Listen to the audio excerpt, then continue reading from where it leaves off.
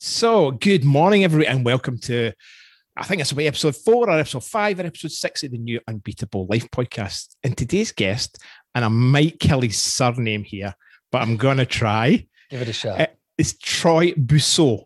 Perfect. Nailed it. Even with my Scottish accent. But I could not do his background any good. So I'll leave it up to him to tell us a wee bit about himself, and then we'll go from there. Yeah, so over to you. I'll keep it brief, and then we can dig into other stuff. So I'll kind of go in reverse maybe.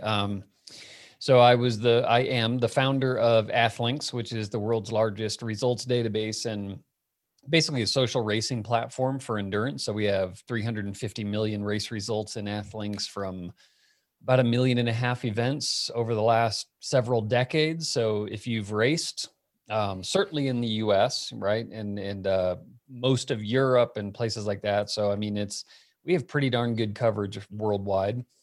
Just type in your name, find your results, claim them up, and hook up with your friends that you're racing with and all that kind of stuff. So that has been really kind of my professional life for far longer than I ever thought it would be. So I sold that to Lifetime Fitness, which is a really high-end kind of premium athletic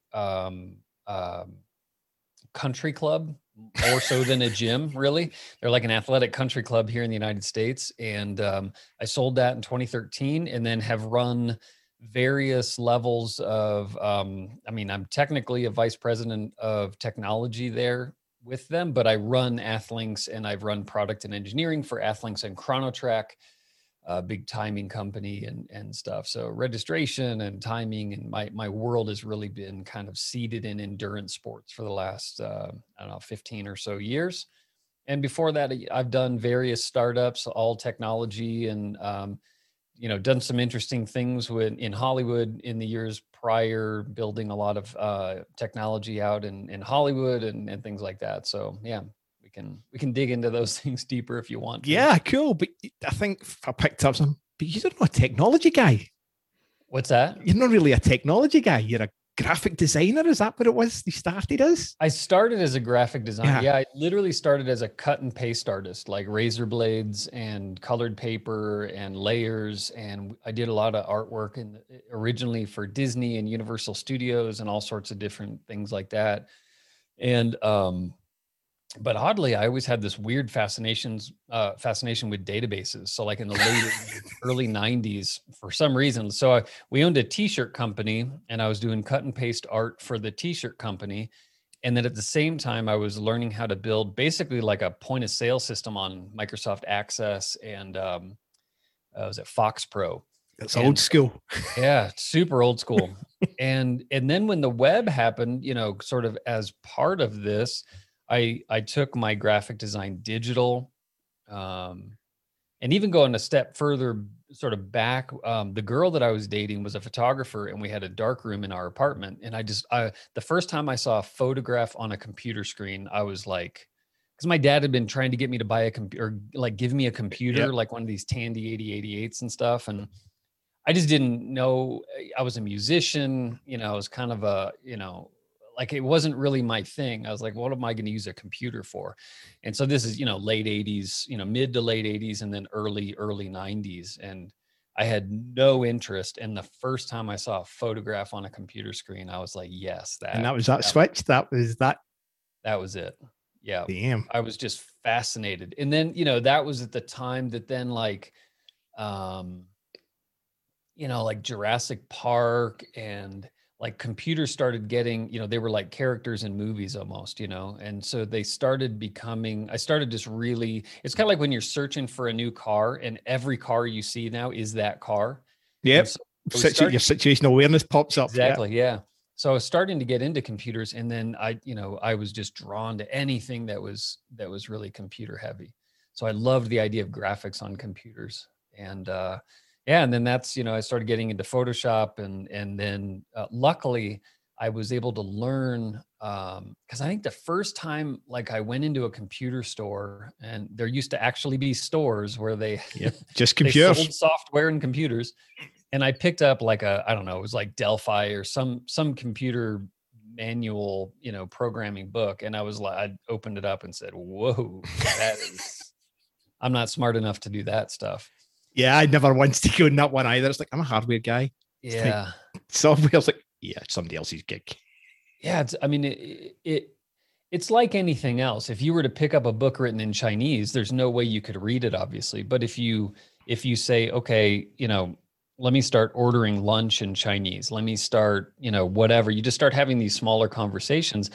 And I was really lucky that that's kind of how I learned how to write software was, again, I knew the database stuff.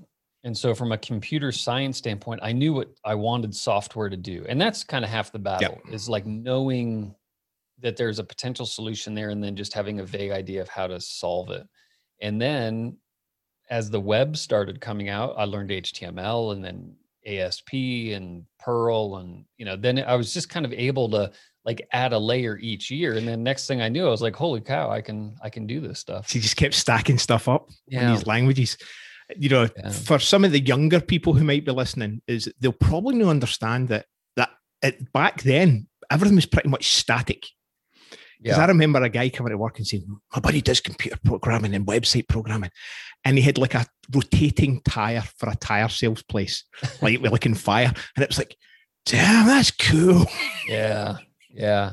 Well, so we had this t-shirt company where we were doing this like really dynamic art because it was like now they're commonplace, but at the time we were using these big Canon color copiers printed on transfer paper and then on t-shirts.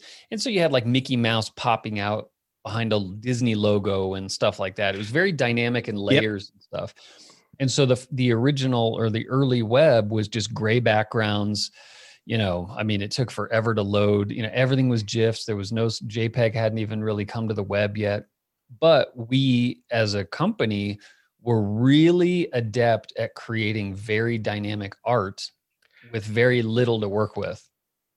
Based on your t-shirt skills, because of the t-shirt, you knew how to kind of layer that thing to give you that effect. Exactly. Yeah. Nice. So that would set you apart. Yeah. And is that what took you into that Hollywood side of things? Yes. You were doing some website for some huge stars. Yeah. We had everybody. So the first client that we picked up, and it was through a mutual friend, was Dennis Leary, who he was on like a fire. He was a fireman fireman. Yeah. But in the late 80s, he was like, as far as comedy went, it was Dennis Leary and then everybody else. He was huge on MTV and just had this bigger than life persona. He did a movie, The Ref, and a handful of other movies. And he saw some of the work that we had been doing on the web. And so we landed him easily. And then just the floodgates opened. It was everybody. It was Brad Pitt, Jennifer Aniston, Denzel, Ryan Reynolds, who was an unknown at the time, but we got, trying to Canadian, remember. no, Yeah. But it was everybody. We just like walked into, one PR agency after another in Hollywood, and we just got everybody based on the work that we were doing. And had some really good strategies. We built kind of what Athlinks became. We built this big fan site directory. So again, for the kids out there, back in the 90s, like instead of putting, posters on your wall, everybody was creating these fan sites for their favorite celebrities. And so at the time, two things happened. One was Natalie Portman, somebody found her home address and posted it online. And we were contacted by Gavin DeBecker, is like the Hollywood cybersecurity guy. And, these guys are like really super sophisticated. And I don't remember how he heard about us, but he called us and he's like, hey, can you help, hack this guy's computer and get the address taken down? And we're like, yeah, well, give us a minute. Let's see what we can do. And we emailed the guy who had posted the home address and said, hey, if we give you a autographed copy of Star Wars, the one that Natalie was in, the prequels, will you take it down? And he's like, oh man, I didn't realize I was doing anything wrong. Yeah, that'd be great. And so took it down right away. Simple request. So we went back to Gavin and basically we didn't tell him we hacked, but we didn't not tell him we hacked. So we solved this problem. And then at the same time, Brad Pitt had some nude photos of him leaked, like some paparazzo had taken a picture of him on the balcony. And I think it was when he was with Gwyneth. Same exact thing. Gavin contacts us. Hey, you got to get these pictures taken down. We contact the guy, said, hey, give you an interview with the vampire signed copy. Would you take him down? He's like, absolutely. Takes him down the next day. It's like, so we didn't look like you went for the method of the simplest, like just ask. Just ask.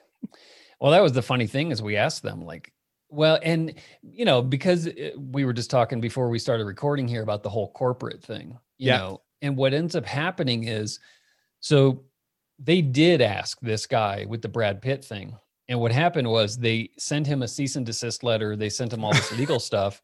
And this guy kept posting the cease and desist letters on his website going, look at these assholes. And so we just finally asked nicely and just said, hey, what do you want? And he took him down right away. So, it's the way that lawyers think they're asking is usually not just, it's like, hey, just ask. So yeah, we learned a lot during that. Yeah, it's just ask, but politely. Just ask politely. Yeah, exchange something you might want, and it's typically no a lawyer's letter. Yeah. It's funny because that simple thing has served me extremely well in software and in business. It's like always opt for the easy, non-software, don't build anything yet. Like, see if you can solve that problem with an email, with a spreadsheet, with something, download a report for a customer, whatever, versus going and building $200,000 worth of software that'll pull a report for them, Gotcha. So how long did the internet, the web development business last? So that the celeb sites business was about on and off about 5 years. And so we still had the t-shirt company for the first half of celeb sites. And so, we were bootstrapping and just kind of trying to figure out like we didn't even realize we were building a company. We were doing Dennis's website and then Denzel's and then Brad's. And it was just like, whoa, holy cow. All of a sudden we have this. And so that took about 3 years to realize like anything was really even going on. And then we went out and raised money, which was in some ways the best and a lot of ways the worst thing we did. And then that took about 2 years to sort of resolve itself by crashing and burning with the .com bubble bursting in 2000. So yeah, all told about 5 years was the time span there. And I left for like a year in the middle of it, or about 11 months, because I was so fried. I was just, working literally like 18-hour days every day, 7 days a week, getting this thing off the ground. And I just finally had I needed a serious mental. Yep. Yeah. I know that feeling.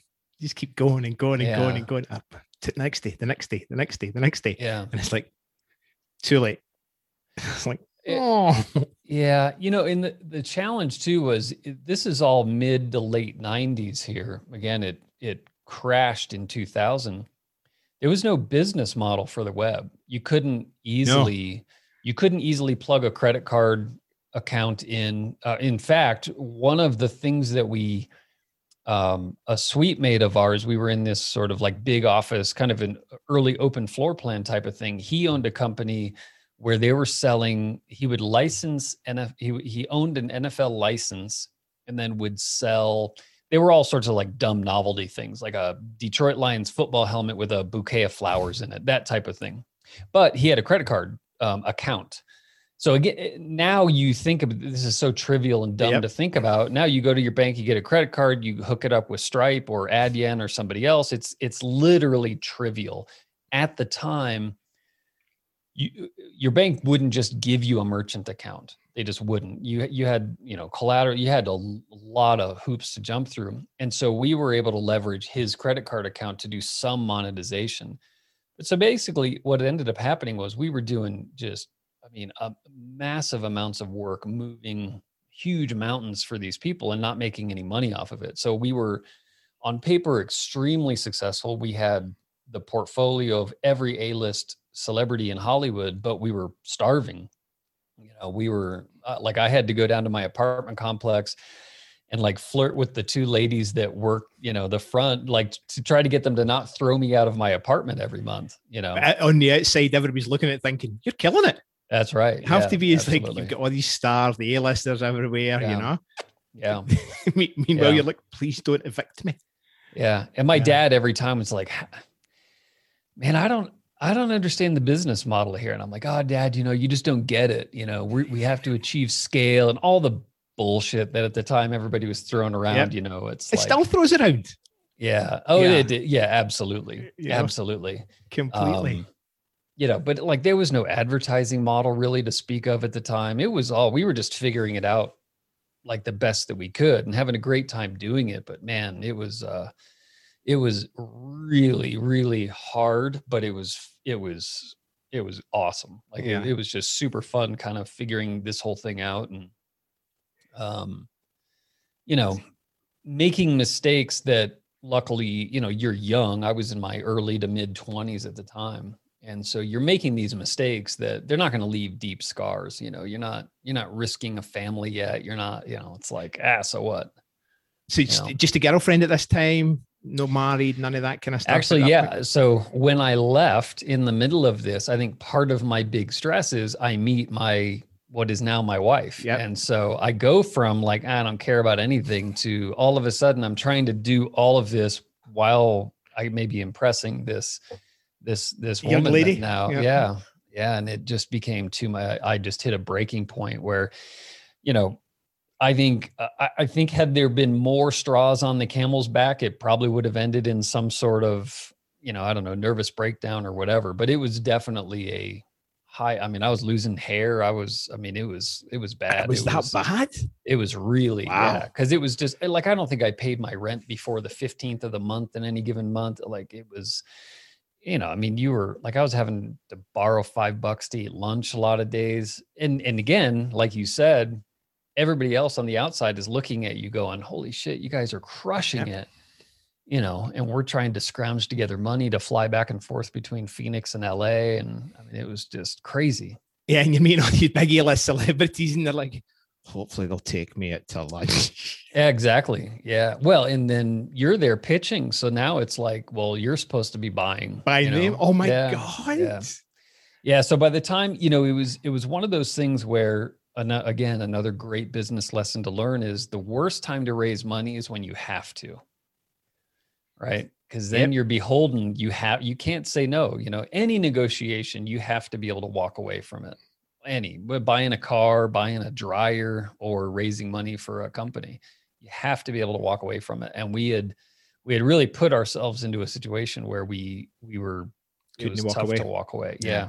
And so we ended up with some good investors that were great on paper, and we still, they were good names that probably a lot of people would recognize if I said them, but I won't. But but they just weren't. There was no synergy between. It was, basically what they called dumb money. These were people who didn't really understand what we were trying to do, and therefore couldn't really help us in our endeavor other than throw cash in. Cash at you.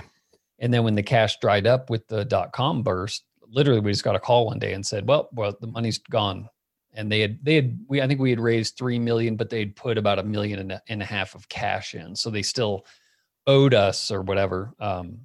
Owed us another $1.5 million, which we would have survived, but they had lost their asses too in the burst. Yeah. So that was, so that's that one spun down. So what was your next spin up? So then is really kind of like, I probably spent 3 or 4 years just consulting. So I did a bunch of work for Toyota and Lexus, and brands like that, where I would just go in, and I had a really good partner at the time, who lives in Hermosa Beach, and he just happened to live on this street where it was like all these VPs for Toyota, and like he just knew everybody. And so, he'd go to these barbecues and be talking to people. And anytime he heard like, oh, there's this problem I'm trying to solve at work that kind of even remotely required some level of software, he would go kind of pick their brain, and then he and I would go in. So we were literally this roving twosome. We went into Toyota and did all of these like independent projects for about 3 years until finally their IT department found out about it and shut us down.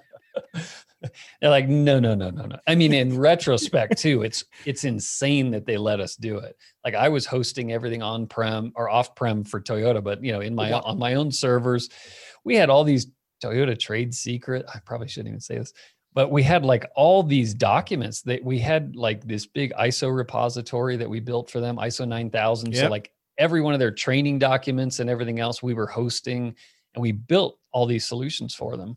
And anybody that is not familiar with ISO for back in the 2000s, there was a lot of documents. A lot of documents. Everything isn't, SOP, standard operating procedure. Yeah. I mean, if you want to sharpen a pencil, you have to refer to the ISO 9000 document that explained how to do that. And you're also running Japanese-based companies in the US, so you're pulling all their methodologies back up. So my background was tech. So first off was military, then tech. Motorola first, then BlackBerry. So all that kind of thing. And I done a wee stint with a year with a Japanese company, so I got totally exposed to that way of thinking and methodology. And it's rock solid. Yeah. It works for a reason. So you're consulting for these guys, Lexus and Toyota. And then somebody in IT finds it. It's like, and they didn't really shut us down. To their credit, they just gave us like a mountain of paperwork that we would have to fill in. And so it was kind of like, because we were able to go in there because there was just two of us. They were just like one after the other, like 60-day projects. So we were able to go in there for 20 grand and do these quick turnaround projects where, like otherwise they're requisitioning, that would have been $200,000. For like full-time Deloitte type consultant coming in. Yep. Exactly. So they can balance that in a budget. Yep. Yeah. And so we were just easy to, kind of go in there guerrilla style and just hammer these projects out. And so it was good. It was exactly kind of what I needed, frankly. It was like, I just need to break from, like I went from bootstrapping a company to all of a sudden I had like 40 people reporting to me, and I had no idea what the hell I was doing. I was 25 years old, and, it was just like, okay, look, I had a good product vision, but I didn't really know how to like manage and lead people. And, there was no thought of like personal or corporate development. It was just like, hey, we got to get this thing done for X and, in this amount of time. And so I was really thrown to the wolves, and it was crazy. Again, you sort of, trial by fire, and you learn some of it, but it's kind of a be careful what you wish for. The one thing that I've learned since selling Athlinks and then going into a bigger company like Lifetime is I've learned professional product management and people management and a lot of the things that everybody kind of rolls their eyes at. Those are important things, learning how to keep people happy and develop them. And some of them are the most important things for stability within a team and organization is like, I want to keep them happy. What keeps them happy? Yeah. And through my corporate career, that was one of the ones I kind of always had a wee bit of, shall we say, discussion about. Yeah. That's not your responsibility. Yeah. Well, it kind of is. Yeah. The people that you work with have an active role to play in it, but so do you. You're there to get the best out of them and make it as best you possibly can for the environment they're in, because happy people and content people and joyous people actually produce better work. They do. and you have to, I don't care what they do for you. Obviously, the more technical, the longer it's going to take. But I would say any new employee isn't worth much for the first 6 months they're there. They can do tasks, but they're not really truly contributing. And so every time you turn over an employee, that costs so much time and money for the business. And that's something that I think a lot of people just, it's like, we lost a good one. Okay, well, let's start over. We can always hire another. I mean, we learned when we first put the whole business together on Athlinks with ChronoTrack and combined 3 companies, we hired a ton of people. We lost a ton of people right off the bat. And it set us back a long way, 2 years probably, where we just couldn't get traction. I'd seen some numbers a couple of years ago in that one. And depending where you look, it's anywhere, and depending on the role, like you said, technical roles, leadership management, it's anywhere between 12 and 24 months. Yeah. Lost productivity and that salary revenue, because, you know, the recruitment time and, you know, Yeah. onboarding and up to speed and the impact in the group and who's sharing all these other resources. Yeah. And you have to think and they were looking for what? Right. Yeah. Could you have solved that problem? Could you have solved that problem with a simple ask? Hey, well, I signed that report with Star Wars, book me okay. Yeah. Yeah. Yeah. I mean, you know, and it's a tough thing. We've just gone through this really, you know, I'm right outside of Boulder in Denver, Colorado, super huge, you know, one of the top 5 tech markets, certainly the top 10 tech market in the country, frankly, if not the world. And so, you know, it's a buyer's market right now. I mean, it's you have to keep employees very, very happy. And so you have to balance that. You know, a good software engineer right now is getting pinged at least once a week to switch jobs. Yeah. Wow. Yeah, at least. And so, you know, you have to, because if you're constantly just chasing with raises, all of a sudden your cost structure gets so out of whack on your product. You know, all of your money is being eaten up by salaries because you just have to keep, you know, and that's a, you know, it's an extrinsic value, you know, like we all think salary is so important, and to a certain level it is, obviously. But at the end of the day, it's like, well, how much happier of all the things you have to encounter in a 40 to 60 hour work week, if all things are being equal, you know, the people you work with, the conditions that you're working under in terms of, you know, max stress versus pleasantness and all that, the problems that you're solving, especially for a software engineer, that's probably number one. Do you believe in the problems that you're solving? Salary is 5th, 6th, 10th down on the list. And yet that's where everybody tends to focus versus saying, like, are you thrashing your engineers? Are you changing your roadmap every 3 months? Are you allowing, you know, shit to roll downhill? Basically, are the VPs and other people above you constantly thrashing the business? Those are things that you can't overcome with any amount of money. Yep. You know, and I agree with you. A lot of people lose sight of that one. Yeah. Is that nobody is genuinely going to show up for nothing. And I used to get every now and again somebody throw that question. Well, you know, would you show up? No, I wouldn't show up for nothing. Yeah. You know, it's a fortunate aspect of the world is we need money. Yeah. Right. But if you would value me for my contribution and assist me with my growth, I totally agree. Money drops way down. Right. Yeah. And as long as you can pay them what they feel they're valued at. Yeah.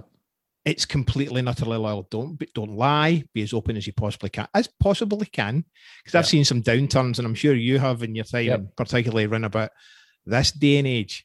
So spun up the consultant, and then so this must be taking you to, I know roughly the timeline, 2003, 2005 time when you decide to get into this race thing. Yeah.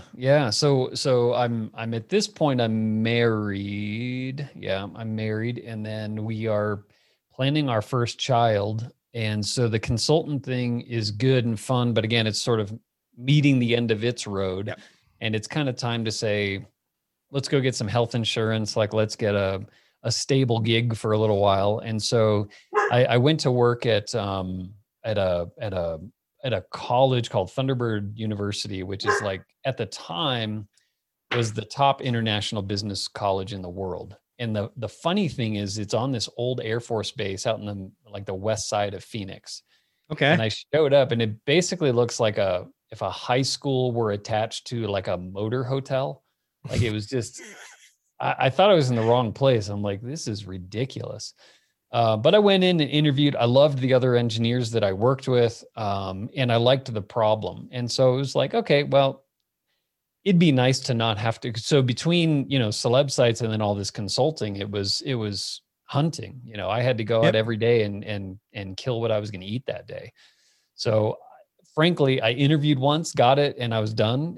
I probably should have gone out on 10 interviews and found something better, but it was fine. It paid me what I wanted. It was no stress. I literally walked out the door at 5 o'clock every day and didn't think about it until 9 o'clock the next morning.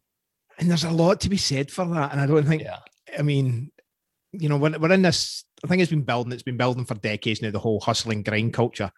Yeah. But there's a lot to be said for somewhere you can show up in the morning, do your thing, know you've done your bit, and go home at 5 and not have to think about it. Now, see, I worked in tech, right? So I apologize to all those people out there that are now attached to their smartphones for the last X amount of their life. Yeah, the Crackberry. Yeah, that's what it was. And it was the forerunner of the iPhone, and it introduced that always on, always connected type mentality. You know, it was like, you know, you could lug around a laptop. But I mean, a laptop back in the early 2000s, man, you break your back with that thing. Yeah. And then you get these mobile devices, and it's like, doesn't matter where you are, what time, you know. And in the early days of BlackBerry, we didn't count numbers, so you'd count thumbs because you could double up the count. You know, hey, number of thumbs on a BlackBerry. You know, and definitely changing times, but there is definitely some maybe say to the idea you can walk away at 5. Yeah. Because it lets you focus on the other things in your life. Yeah. And having been through corporate, like you say, I was thinking about it this morning before we jumped on here, was I used to be fit. I used to be, right? And I mean, many people maybe listening going, when was that, Donnelly? When was that? But through choice, and I actually met my wife, and I have an Athlink result, and it wasn't the Athlink back then, I don't think, from 2003. Oh yeah, we had been Virtua Race at the time, right? And then I think it'll get uploaded in. So it was one of the first Nike 10K runs in Toronto. Oh, nice. At the time, and I'm not a runner. Play soccer, play volleyball. You know, I could never get past that 15-minute mark, like just for running. Even in the military, it's like, I hate this. I don't want to be this. You know, it's like, how many more minutes do I need to go? Yeah. So I met my wife at a friend's place, at a cottage just, I say Lake Ontario. And she's chatting away. She's like, I'm going to do this Toronto 10K. Are you in? And I'm like, nah. It started talking about things like triathlons. I'd always wanted to do a triathlon. Yeah. And I know something I heard about you. That was one of the things that kind of kicked you off. I don't know if you've ever done one yet. I haven't. Yeah, I've done several. Yeah. Yeah, she challenged me to this Toronto 10K, and I'm like, nah. And like literally the Thursday before the run, I signed up, and I'm like, what am I signing up for? I'm like, and it's like 6 o'clock in the morning. It's starting. I have to get to Toronto, which is like 110, 120 kilometer drive. It's not a big deal. There's great highways up here or in the Toronto area. And Hannah's like, well, why don't you stay at my house? I'm like, you sure? She's like, yeah, sure. I'm going to a party the night before. Well, that wasn't a good idea either. Uh-oh. Yeah. So I heard in one of your podcasts, you were talking to somebody about when you take that race, you get into the race and you're like, I'm not doing this again. But you get to the end, it's like, okay, when's the next one? Yeah. Let's sign us all up.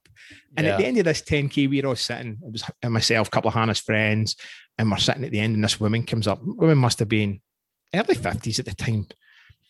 And she's like, so you're signing up for the Scotia Half Marathon? I'm like, okay, no chance. Yep. Next week, signed up for the Scotia Half Marathon. That's had an ankle thing on, had everything. And I'm still not a runner. But I managed to get it in under 2 hours. Yeah. And now my next Athlink was about 3 years ago when I went and done a Spartan. Now, I'm not out of shape. I only could do the sprint. But I decided to do a sprint on a ski hill. Yeah. That's just no wise. No. And I don't like to quit. I will not quit. Right? Yeah. And my kids thought I had a heart attack. I was disappeared for that long at one point. Yeah. They send you way up the hill and they send you way back round about. It's like, where's Dad? Where's Dad? I think he's dead. Yeah, that's quite an experience. You know?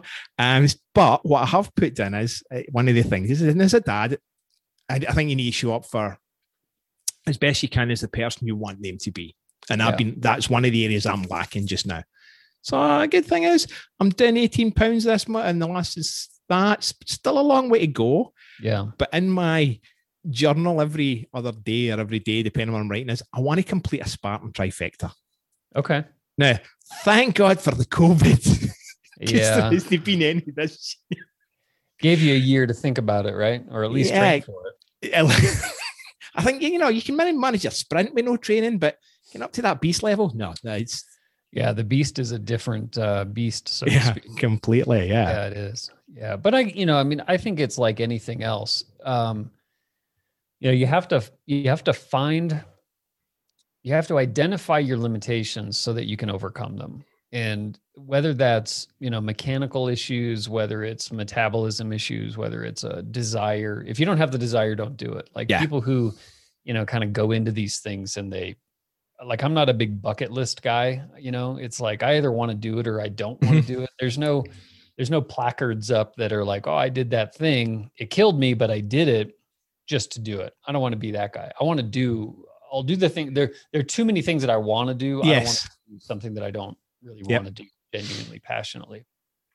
And then you just got to put a plan together for overcoming those things. That's the hardest part in any of this stuff is like people just don't seem to want to put in the work ahead of time, and then they blame everything else. And it's there's 1,000 other reasons why I can't do something or why somebody else can do something or whatever. It's just like, hey, just figure out what you want to do and put the plan together to go do it. Quit talking about it. That is my biggest pet peeve, are people who just talk about the thing they want to do. And it's just like, Jesus, just go do it. Just stop talking and go do something, Yeah. It's the planning thing and creating that vision of that, what you want. Yeah. I mean, it's easy to make excuses. It's have to put in the work. Yeah. And I was guilty. I was guilty for years. I put so many things ahead of me, family, life, business, career. Yeah. And that other stuff goes away, and you just keep seeing yourself one day, next day, and it just piles up and piles up and piles up. So I use this term, harmony. A buddy of mine gave me it because it beats balance, right? Because there ain't no such thing as balance, right? That's true. It's like music. It's an ebb and flow. Yeah. So how are you finding that harmony? Because I know you went for a 13-mile run in the weekend. Yeah. Yeah, so I'm training for a 50-mile run right now. So I will turn 50 this year. So I'm going to try to do my first 50-mile run. I've always been a little bit of a binger. So I have always found, I love what you just said about harmony versus balance. I have never one time felt balanced. I will always either be a little bit more into training or a little bit more into work. And really those are my two, like my hobbies really for the last 20 years have been writing software for the endurance industry or training for races. Like I need some distance here. But I'm not happy when I'm balanced. I always feel like the needle has to go to one side or the other side. And it's when I'm most productive, because otherwise, like I'm either like super hyper focused, very creative, and like my brain is just on fire, and I'm doing just enough training to maintain. Just don't let me get too far out of shape. Gotcha. Don't let me, don't make me start from zero. Yeah, because it's hard. Yeah. And that'll usually last a few months. And it's not seasonal. I don't know. I've never been able to sort of pinpoint why it happens, but I just get on fire. I just get again, super creative. And that's when I do my best work. And then it literally just one day I wake up and it flips to the other side, where I'm like, okay, work-wise, I'm going to do just enough maintenance to keep the trains moving. But then I'm just all about, let me just go hammer at the gym and run and swim and bike and just really get, phenomenal shape or whatever. And then it'll flip. And it's just the way that all goes back and forth. I mean, it's again, I think that for any that is listening, is just, you have to understand you and what works for you. Yeah. Right. And I mean, there's one I haven't heard before. It's like, yeah, I'll go one way for work, but maintain just enough. Yeah. Because I don't want to start that zero again. And then when I feel like I need to back off, I'm backing it off. Yeah. And like you said, it's literally I wake up in the morning and go, done enough of that. Yeah. I'm going back to that. Yeah. I tried to fight it forever, and I tried to balance it out. And I found that what would end up happening was I'd go to the gym. I remember several times I would go to the gym. I would sit down at a bench. I would do like 3 reps, re-rack the weight, and walk out of the gym. because my head was just like, Just not in the right place. the whole time I'm solving a problem. I'm like, wait a second. If I write the software, and then I figured out, boom, and I got to get out and I got to go sit in front of my laptop and write that piece of code or whatever it was. And then vice versa, where I would be sitting there trying to write code, driving my head up against a wall. Yep. And all I can think about is, I just want to go ride my bike. That's all I want to do. And so, and I do the same thing with my employees where, it's like, look, if you have to take a day off, go take the day off. I'm not going to ding you for vacation or whatever. Like, go skiing, go on a mountain bike ride. If that's where your head is, you're literally just, you are pushing a boulder uphill that you will not get up the hill, and you're going to you're not just burning that time. You're not just burning that hour. No, it's more, there's a double impact on that one. Big time. Yeah. And so it pays compound negative returns on that, because now they missed the ride and they didn't get productive at work. And then you're going to take that with them. And then, like you mentioned, sleep and, all these other things. It's like all of these things start to compound. So I think knowing yourself, and again, those around you, so that you can recognize in your people, like, hey, you're burned out, go take a day off. Like, don't worry about it. I'm not babying you, but I'm just saying, like, cause I know myself, like, just go do it. Like the work never stops. No, it's never going away. It never stops. And I think a lot of people, again, in the corporate world and even in entrepreneurial space where you're more than you on your own, there's a difference between busy and productive. Yeah. And you can sit at work where, think I should be skiing and look busy, but it doesn't mean you're productive. No. Now, so you're in Boulder. So where's the closest mountains? Now, I know I can see it because I've seen one of your pictures. It's literally your back door. Yeah. Are you a skier, boarder? I'm not a skier or a boarder. No. No, I was born in Miami. I grew up in Phoenix. I never got the bug. And now, it's kind of like, I like getting good at things. And so gotcha. I got a lot of room on the mountain bike before I get where I want to be on that side. And I'm getting to an age, and I hate to say this because I would have knocked on wood. I went 49 years. I never, I wrestled, played football, baseball, triathlon. I did everything, like super aggro trail running, down steep, jagged stuff. I never one time got appreciably injured, never broke a bone, nothing. And this year in November, I detached my bicep doing judo. And so I have sort of hit this age now where it's not that I'm worried about getting injured, but I am doing the calculus in my head of risk versus reward. As a software engineer. Yeah. And it's like, look, I know, again, with wrestling and all that stuff, I can I've wrecked on my bike easily 500 times. Easily. I never came away with a major. Yeah. Wow. And I can roll through. And again, I think it's just those years of football and wrestling. It's like I can roll through and stuff. I'm not confident on skis that I could not blow a knee out or something with clipped into skis. Yeah. And I don't have some massive desire to do it. And that is the thing. So I'm not like fighting myself going, oh man, you really want to, don't be afraid. It's just like, I could literally take it or leave it. And so for me, it's just not worth the risk. If I'm going to blow my knee out and not be able to run, because if I can't run, I can't be sane. Running is where I get all my sanity from. I love mountain biking, but running is really my therapist. And so I don't ever like to do things that will risk that. So I was going to say, outside the running community, everybody's going, you're mental. Yeah, probably. Running's where you get your therapy. But I when I was running these years and years going, I need to get back in it because there ain't no way you can complete a trifecta unless you're running.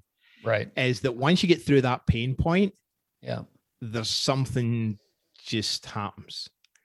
There's a clarity. And I know you mentioned trails and the outdoors, and this is no treadmill running for you. This is being outside running. I do a lot of treadmill running, unfortunately, but I do love, my God. I'm really thankful, or I'm fortunate, whatever. I growing up in Phoenix and being able to run Camelback Mountain, South Mountain, Four Peaks, all these great desert trails that are just so beautiful, go up into Sedona, places like that and run. So that's what I called home for 40 years or so. And then now to be, just outside of Boulder. So that picture that, the pictures that I posted this weekend, that's 15 minutes from my house. Just an easy little drive over to the Boulder Reservoir, ran around there for a while. And so it's like, I mean, I can't complain, man. I got some great trails. And I think the thing for me with running is I was never good, so like, I know a lot of people who ran collegiately or, Yep. and I played guitar growing up, and I used to be really good at guitar. And now when I pick up a guitar, I hate it because I can't do what I used to do. And so I empathize with these guys that used to run and, be able to bust out 5-minute mile after 5-minute mile after 5-minute mile. I never had that problem. Like, I don't care what my pace is, really. I was always a fast sprinter, but as a distance runner, I was never good. So I have no frame of reference to sort of hold myself there. So I just love running. I don't care if I run fast, if I run slow, if I want to throw in some speed work or what. It just doesn't bother So that's interesting, because listening to you, I would have thought, you talked about, if I can't get good at it and I can't master it, no interested. It's more skill than. But with running, it's like you're not necessarily concerned with that level of mastery. It has something completely different in your soul for you. Yeah. Would that be fair to say? For me, it's like being able to do certain things. So like mountain biking, being able to do certain technical trails and things like that, just from a technique standpoint. But I don't, like I wouldn't care where I finished in a race like Leadville. Like, just and again, it's not a bucket list thing. Like, oh, as long as I finish, I accomplish. I'm not that guy either. I don't give a shit about just finishing. Like, I want to do my best. Don't get me wrong. But I'm not gonna, like, as long as I can do the things and I'm getting better, and it's, you sort of achieve that mastery. And part of this is just, look, I have to be real about, I'm almost 50, and I'm not going to be able to run, like at the front of the pack in these big races and stuff. So I just sort of have to look at what is right for me, and then set these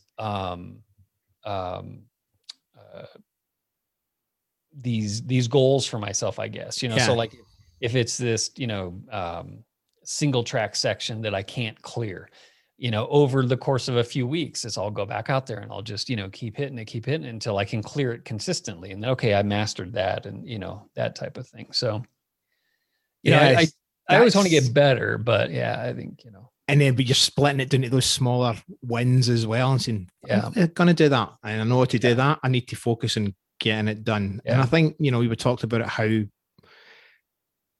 the general public approach problems and issues, and that, like, if it's too hard, they're not doing that. They're not splitting it into those smaller tasks. They're not prepared to take the pain. No, I had Ellen Falterman, who's Ellen Magellan Adventures or Expeditions, Ellen Magellan Expeditions, I think, on Instagram. And she's, early 20s. She's embarking in the next year on a solo row around the world. I mean, this woman is just amazing. She's awesome. And the funny thing was, she had inherited this 3Ds philosophy, and she misheard it when she originally heard that. Yeah. And so what it was is the 3Ds, it was, I don't remember the lady who kind of imparted it in her, but she misunderstood it, which then when I heard her speak, I was like, that's it. And that's what actually got me inspired to go do a 50. And it was, first is desire. You have to have the desire. That's a no-brainer. She said, second is decision. Make the decision and the commitment. And then third, do the details. And her mindset was like, once you've made the decision, you'll figure out the details, but don't sweat them. Well, then she went back to, she was doing like a TED Talk kind of thing. And so she went back to the source and said, hey, I just want to make sure that, I can use this. And she said, well, you can use it, but you got it wrong. The details come second. And Ellen's like, oh, I don't like that. Then you just get bogged down in the details, in which I agree with, so I will try anything. Like I will, I'm definitely that kind of guy where, it's like yesterday I wasn't doing something, and then tomorrow I'm doing it, and I'm throwing my whole body into it. because I hate the idea of waiting and trying to figure out. Yeah, I like the mixed up version myself. Yeah. It sounds like totally. If I start, I mean, I'm a big planner. Don't think you shouldn't tackle just about anything without really some kind of plan. But if you get stuck in the plan before you make some kind of decision, then you'll plan yourself out of inaction. Well, and guess what? A lot of stuff sucks and you won't like it once you do it. So if you sit there and you waste 6 months of planning versus just go try it, and you might hate it or you might love it. You might absolutely. So if you want to go mountain biking, don't wring your hands for a year. Go borrow someone's bike or go rent one at the local bike shop and go mountain biking. And if you wreck, you wreck. And if, maybe you didn't like the wrecking part, but you liked everything else leading into it, and then just get better, but don't sit there. I mean, God, I know so many people who sit there, and you've heard this. Everybody's heard their buddy at a cocktail party going, oh yeah, you remember Facebook? Like I had that idea first. It's like, hey, well, ideas are cheap. Execution is expensive. Yeah. And painful and time consuming. Yeah. And it has a lot of ups and downs with it. As you know. So, so you're a runner now, you like your mountain biking. Yeah. And I'm guessing most of that is when you hit spring, summer, autumn. The winters are your indoor thing. Yeah, I do. Well, again, this winter, the plan was to do a lot of judo until I got caught in an arm bar, and I just detached clean. Luckily, it was clean, so the surgery was very successful. So almost all the way back. So I do some treadmill running in the winter. Nice thing with Colorado is you can probably run 70% of the time in the winter. Really, the only time you really can't, like, you can run in the snow, you can run on fresh snow, you can't run on melting snow where you're just going to trash the trail. So other than those melt days, everything else is, it's funny growing up in Phoenix, like I would never get a bike under 60 degrees Fahrenheit. I don't know what that is for. It's probably too cold. Yeah. Like under 60. It's probably about under 15 degrees. Yeah. So something around you just wouldn't. There was no reason to. It was like, oh man, that's going to be crazy. Now, I mean, I'll very often ride my bike in 10 degrees, down to 0, like, whatever. It's freezing. As long as there's no ice, you can ride. And then as long as the snow's not too thick, you can ride. And so, because if you hide from, it was the same thing in Arizona. I would run when it was 115 degrees out. And people would tell you you're crazy for that one as well. You're crazy. Yeah, exactly. And I would run at like 1:00 in the afternoon on a 115 degree day, like out in the middle of the desert, no one around. And I loved it because it was like, again, I'm not fast. And so I look for those little superhero things that nobody else can do. So I can endure pain in that regard better than most people. So if it's cold, if it's super duper hot, I feel like those are the times where if you can, because that's all mental, Yep. You can overcome that. So when's your 50? This 50 I'm signed up for is in July. I'm dealing with I've always been really good at running through injury, and it's sort of my body will tend to adapt. Right now, I'm having some really like a serious IT band issue that is not going away. I've got a gal coming out to the house on Wednesday to take a look and see if it's something to worry about, that needs to be fixed, because it might be actually stemming from like a heel spur, because I've got really bad plantar fasciitis in that side, and then it's just radiating up. So the compensation. Yeah. So I'm hoping that she can I'm hoping it's not that it's just some weird physiological things that she can help strengthen, and then I'm good to go. Leadville or Silver Rush is in Leadville. So you're at, you start at about 10,000 feet. Again, I don't know what that is in meters, 3,500 meters or something. I deal with feet. Yeah. So you go up to about 13,500 feet. Very, technical terrain, a lot of climbs. So it's not an easy race by any stretch. I've done the heavy half up there, which is about a 15.5 mile run, and loved it. So if I don't do Silver Rush, again, if my body holds up, that's the first one that I'm doing. There's some really good 50s in Phoenix that I'm going to probably go down and do there. or in Arizona at least. Gotcha. So it's no, it sounds like it's not if, it's just at some point It'll happen in this my year. 50th year, I'm hitting 50. Yeah, that's what I'm getting that racing.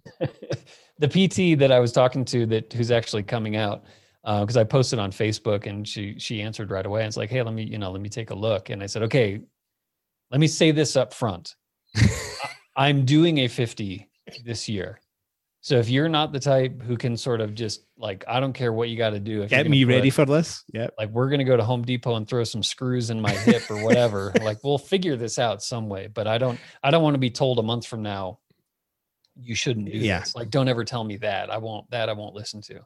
So she's like, no, we'll get you there. So yeah, I've got a buddy back in the UK who does his ultramarathon stuff, mostly through Europe. So watch him. And the weather's definitely not the same as it is in Phoenix. Yeah. Yeah. Well, do you know who Adharanan Finn? No, it's no one of the names.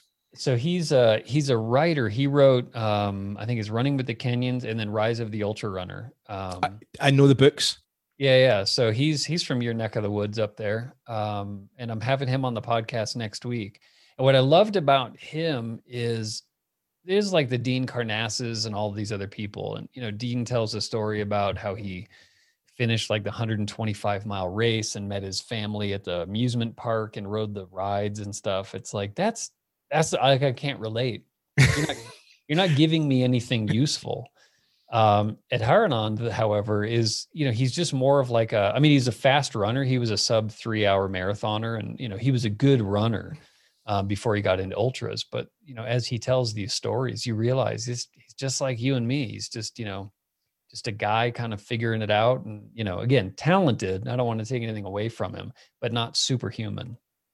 Yeah. And I think that's the other one we have to keep in mind is like the talent versus the superhuman thing. You're looking at the guy, he goes and does 125 and it's like, I'm going to the amusement park, my family. Yeah. Anybody uses that number for 99.99% of people go, yeah, what? I don't even want to go to the amusement park with my family. Yeah, really. Never mind doing 125 beforehand. Yeah. So that does throw it out there. But I think that then is the same kind of thing that you see so much in social media and all the rest is that unfair comparison. Yeah. It's like, you need to bring yourself back a bit and find the real people telling the real stories about what it's really like and say, and adjust your course to think, I want to be more like that guy than I need to be like that guy. Yeah. And there's nothing wrong with that. Yeah, for sure. Yeah. I mean, look, I love your style of podcast here where it's sort of like half informative, half inspirational, where it's really about kind of holding up a mirror and a lens to the outside world of saying like, where do I fit in with all of this stuff? Especially as we get older. I'm sure you can look at I'm 52 in 3 days. And so, but think about your parents or think about your grandparents. Think about them at 52 years old, how old they looked. Oh my God. Yeah. Would they have been sitting here doing a podcast and then talking about doing Spartan trifectas and things like that? Right. And so this whole thing is, and this, you can talk all day long about life expectancies, increasing and all this stuff. Yeah. But a lot of these people are held together by pharmaceuticals and have no quality of life whatsoever. I want to be living. I want to be living. I want to be 70 years old. I want to be 80 years old. Maybe not mountain biking, but I want to be able to do those things and be doing some version of them that fits my arthritic, riddled body. But I want to be active. I want to be sharp. My dad is 75, still hasn't retired. He's a stockbroker in Miami, still goes hard. And, does he? He does tactical shooting competitions where he's, rolling around on the ground, jumping over cars and stuff. Yeah, he's, and so he'll be embracing that computer age now if he's still in the stockbroker at 75. Yeah, no, he's doing great. So it's, my mom goes for long walks every day. And, and the funny thing was my mom, well, not funny, both of my grandmothers, so maternal and paternal, both died of some version of Alzheimer's, dementia, et cetera. And when my mom was getting ready to retire, she was a nurse, a psych nurse, and then went into administration. She was working graveyards for the last like 3 years. There was a massive cognitive decline, massive in those 2 years or 3 years, to the point, we would go over to her house and she would greet us, and then 5 minutes later greet us again because she had forgotten that she greeted us.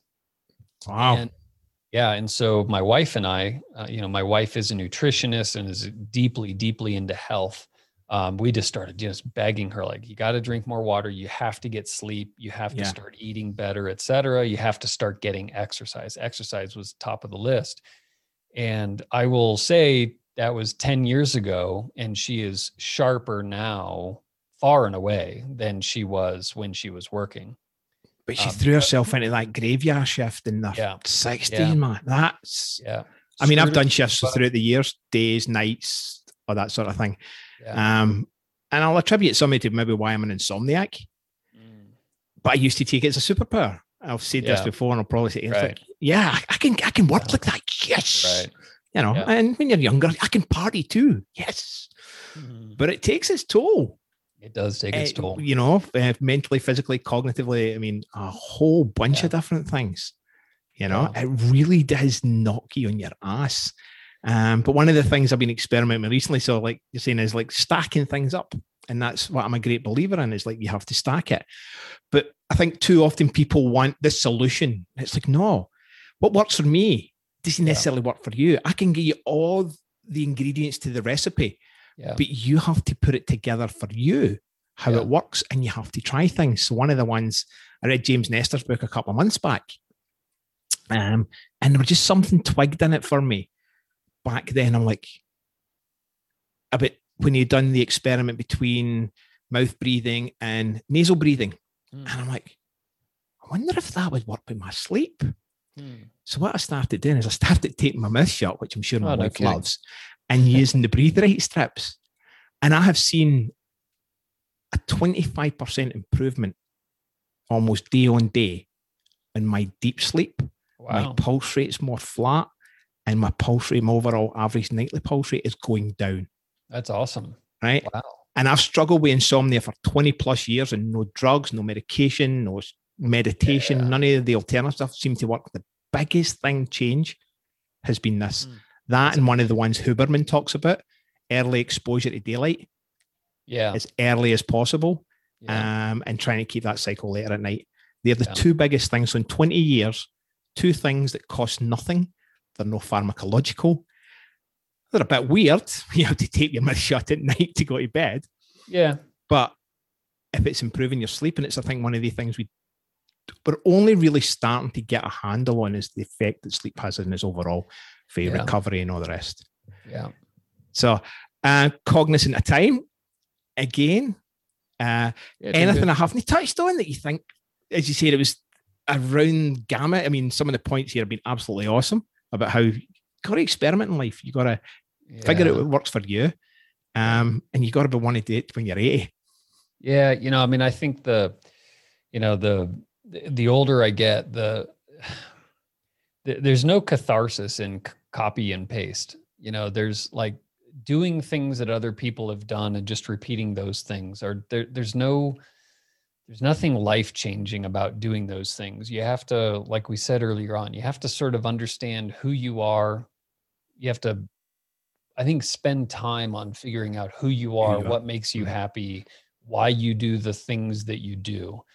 If you're doing things to get Instagram followers, and that's the means, it's not to say that Instagram followers are bad. If they come as a symptom of you chasing a dream, that's great. If you're waking up every day going, this is what I'm going to do, and my goal is to get Instagram followers, and you're only feeding your vanity, and apply that analogy to whatever it is you're doing, whatever your version of Instagram followers, this total vanity metric versus something that's real, you won't succeed. You'll fail. You will burn out. You will make the wrong decisions for the wrong reasons. You will find that you will never be happy until you start spending time on figuring out who you are and by no stretch have I figured it all out. I don't mean to say that, but I know the things that make me tick. I know the things that make me happy. I'm finding more of them every day and doing less of the things that don't make me happy every day. And once you start really wrapping your head around that, you really start to find what happiness and what joy really is. And you leave a whole world behind that just, frankly, I think we're all chasing in some way, shape, or form. And look, there are people who are deeply, deeply, deeply interested in money and status and fame and all. That's what feeds their soul, and go do it. Go do it. Yep. I have no problem with that. If that's what feeds their soul, good for them. Yeah. I have long ago figured out how much money it takes to make me happy. And it's not much, as it turns out. It's not what I thought it was.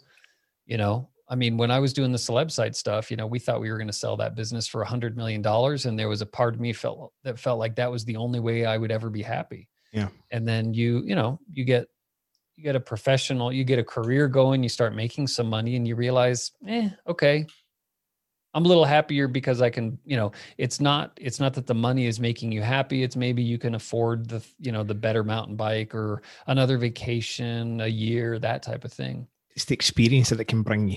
Yeah. But if you're grinding yourself down to a nub 360 days a year for the 5 days of enjoyment that you get to take a nicer vacation, you're doing it wrong.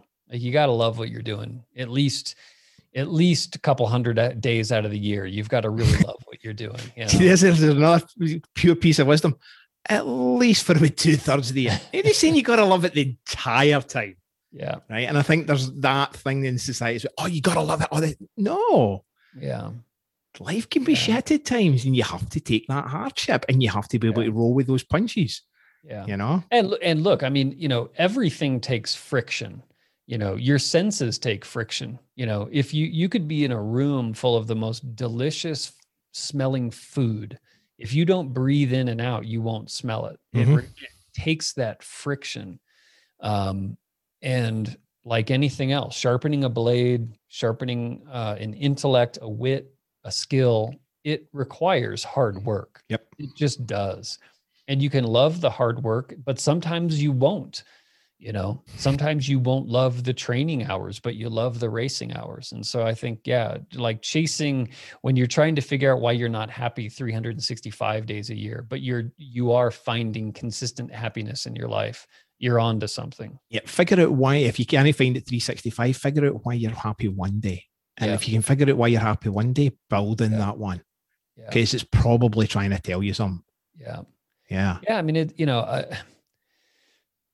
if you're not happy doing what you're doing and you're not making money doing it, stop doing it right now. Turn off this podcast and stop doing that thing right now, and because you're not making any money anyway, right? How did you know? But it's, if you're not familiar with him, he's a guy also in your, I say your neighbor, in your country, Danny Bent. Are you familiar with Danny? No. If it's fitness and that side of things, Danny's he was on the Athlinks podcast a couple of weeks ago, and here's a guy, he was in London. He finished a run with a girlfriend of his, and he turned on the radio, and they were talking about the Boston bombing, that happened during the Boston Marathon. And within a week, and here's a guy who, he literally, he had a couple of dollars saved for the tax man, and he immediately invested that into raising money for Boston Marathon survivors and those affected. And he arranged the one run for Boston, which was this marathon, a relay from California, Santa Monica, I think, all the way to Boston on the other side of the United States.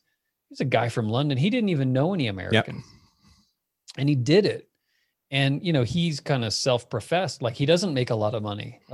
His running, his adventure life, the things that he does, he just put together a 20-person adventure to Iceland, where they ran across north to south, across Iceland. That's some inhospitable country. Just to do, but he is one of the happiest people I have ever met in my life, ever. And I don't know what he makes. I don't think he's not a wealthy man, not financially, but spiritually and emotionally, insanely wealthy. And so again, and there were people, I'm sure, that would never be happy doing that. So don't copy Danny. Find those things that make you happy. Find the thing that Danny found. Yeah. It's his harmony. He's playing to his tune. And I think that's what a lot of people don't want to do. They don't want to play to their own tune. They're too busy trying to play to somebody else's. And oftentimes that somebody else's is key, right? It's that if you are with a boyfriend or a girlfriend who then doesn't see things the way that you see them, that's another change you might have to make. Like find again, like some friction is good and some friction is not so good. If you're constantly fighting, if every day is a fight for your own happiness, then that is not healthy either. You have to end up in a relationship where, you have shared values and shared, you don't have to share every single hobby. Yeah, my wife and I have very different hobbies, but we're definitely on the same page when it comes to the fundamentals. Yeah, I found that one at the hard way. First time around, young, but second one, definitely make different choices. So yeah, excellent. I mean, I know you've went a wee bit over, but I'm conscious of your hard stuff. I want to make sure you get to your next thing. You're running a business that's global, so all good. Yeah, happy to do it. Yeah, it was a great chat. So where can people find you if they want to find out more? Get inspired by your runs and stuff like that. I don't know how inspiring my runs will be, but if you want to look at some beautiful boulder landscapes and some great trails in northern Colorado, you'll see a lot of those. I'm at Troy Busot, TroyBusot on Instagram. I don't really use Twitter. I've got an account, but I don't find it. I've got an account. It's like yeah. So Instagram is probably the best place, and then Athlinks is at Athlinks. And you've got your own podcast at Athlinks as well. Yep, the Athlinks podcast, and we talk to a lot of great, people doing similar things and just achieving, finding their own happiness and people who are a lot faster than me. But yeah. But that's it. I mean, like you said, finding their happiness. Yeah, that's this podcast has been actually one of the things that has made me most happy in a long time. I didn't realize how much I missed just having conversations. Mm-hmm. And I think it was Joe Rogan who was talking about, it was either Joe Rogan or Rich Roll. I listened to both of those podcasts. I think it was Joe Rogan. And he was talking about what he loves about him doing his podcast is, he said it's, for him, they're like 3-hour shows. He said, but it's 3 hours a day. I'm not on my phone. I'm not on a laptop. I'm sitting across from somebody and I'm just having a conversation. Yeah. I love that. It goes anywhere with Joe as well. And that was kind of one of the inspirations. Yeah. Like, I realized there's no way when he went to like the daily stuff that he's sitting prepping and all the questions. Oh. It's like basic stuff, and then just let the conversation roll. And he's really, really good at it. Just teasing stuff out, and he can have a laugh, and it's phenomenal. And I think that's entertainment. But it's also educational. It's also inspirational. It's like it covered all the gamuts for me. So he's one of the ones I kind of really like. Yeah. Unfortunately, I wonder if it's a little bit nostalgic for us. Seriously, like really? I mean, because we grew up with conversation and story. Yeah, because nobody talks anymore. It seems not to that level. Even when you turn on, talk shows or the news, or there are these 2-3 minute segments where nothing really substantive ever gets discussed. And I think that's one of the things that I love about podcasting is these, these long form conversations where, you can stumble upon some rabbit hole and then just go and break out the shovels and just dig and get super deep into something.